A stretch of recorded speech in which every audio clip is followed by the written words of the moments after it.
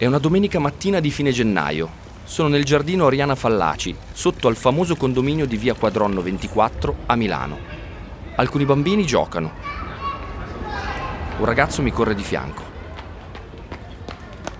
Sono seduto su una panchina. Provo a mettermi nei panni di un giovane studente di architettura venuto da lontano, in pellegrinaggio. Sono venuto qui per lui, per questo palazzo a 8 piani dalla strana pianta. Voglio provare a capire e mangiare Angelo Mangiarotti.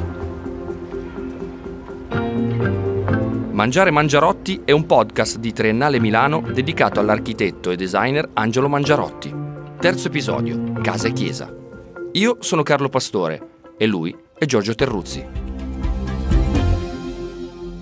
Angelo Mangiarotti quando le strutture prendono forma. All'interno della mostra di Triennale Milano, così come sui libri in rete, è possibile osservare una quantità di creazioni di Angelo Mangiarotti, a cominciare dai bozzetti, accuratissimi, coloratissimi, specchi di una passione dell'entusiasmo che sta tra il piacere dell'immaginazione e la concretezza della progettualità. Sono visioni utili per collezionare una serie di opinioni personali. Ciò che va visto, diciamo così, dal vero fisicamente, sono gli edifici, per i quali consigliamo un tour milanese. A Milano Mangiarotti era nato il 26 febbraio 1921, a Milano è morto il 30 giugno 2012.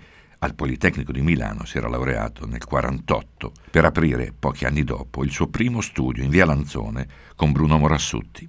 Mangiarotti è stato uno dei protagonisti della ripresa economica dell'Italia, uno di quelli che hanno maggiormente contribuito a consolidare il mito del design italiano e della nuova architettura nel dopoguerra. Appartiene alla seconda generazione di progettisti moderni, assieme a Vico Magistretti e Luigi Caccia Dominioni. Gio Ponti invece era un po' più vecchio.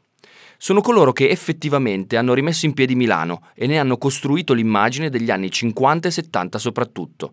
E quindi sì, possiamo dirlo, anche se forse storcerebbe il naso. Mangiarotti è un maestro della storia dell'architettura e del design.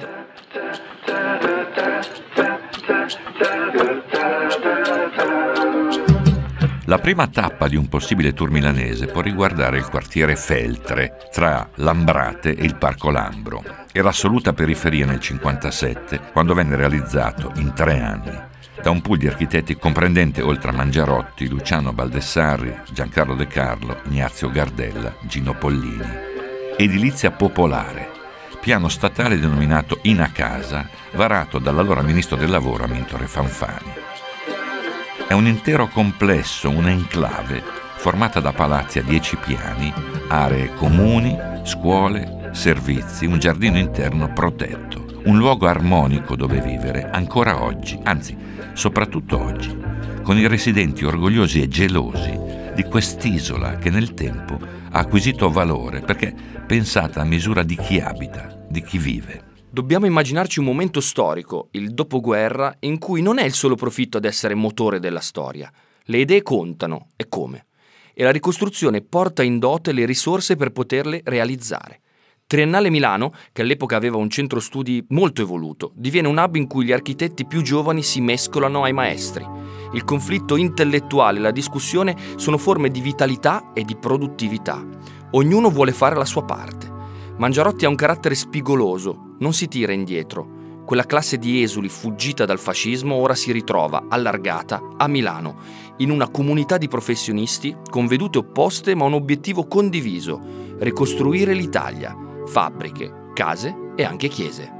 Poi ci sono stato un sacco di grane, prete che litigava con i ragazzi che facevano delle cose strane davanti alla chiesa, c'erano i ragazzi che tiravano le sassate sui vetri, spaccavano tutto. Malgrado tutti questi difetti, e credo una delle cose più conosciute al mondo, c'è poco da fare.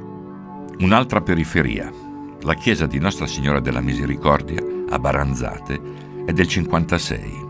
Una chiesa di vetro con struttura in cemento, voluta dal cardinale Montini, futuro Papa Paolo VI, che pensava ad una rappresentazione architettonica della luce divina. Sit nomen Domini benedictum. È un parallelepipedo trasparente, con qualche controindicazione vista la relazione visibile tra interno ed esterno e anche la fragilità delle superfici. Eppure i raccordi della struttura, offrono qualche immagine che ritroveremo nelle opere industriali di Mangiarotti, come il deposito Splugenbrau di Mestre del 1962. È uno svelamento inevitabile. Alcuni concetti cardine, verificati, funzionali e connessi all'ingegneria, erano presenti sin dall'inizio dell'attività dell'architetto. Questi ritrovamenti continui sono in qualche modo confortanti. Una buona idea, una soluzione ottimale, vale, resiste, viene buona su fronti diversi perché semplicemente continua a funzionare, a corrispondere un'aspettativa fondamentale. Al Politecnico di Milano, Mangiarotti impara che architettura e ingegneria non sono materie conflittuali.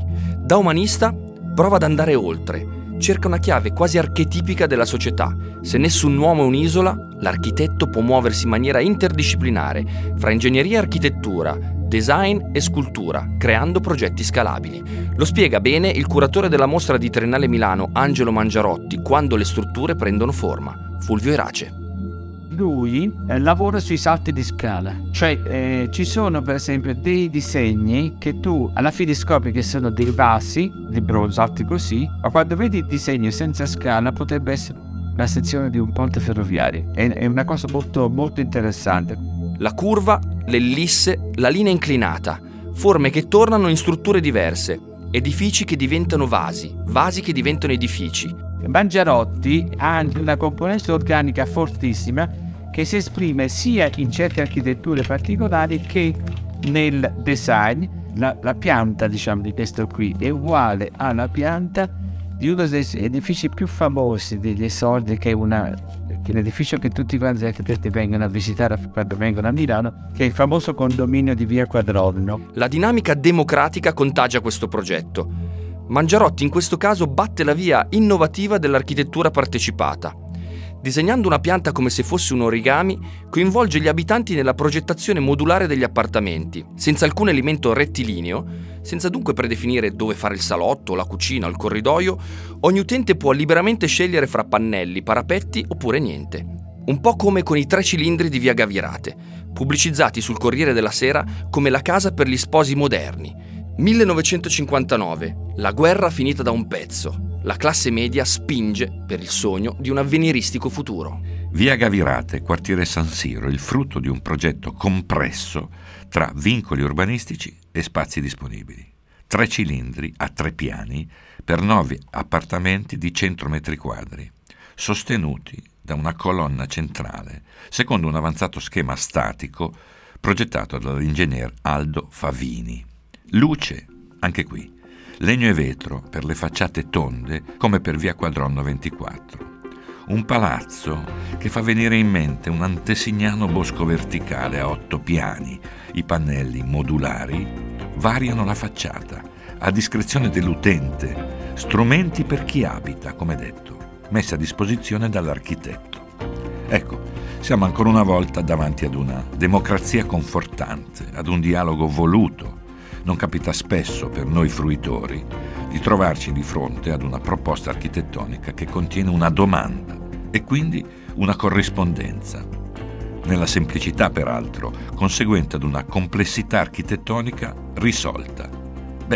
Bello che accada quando accade.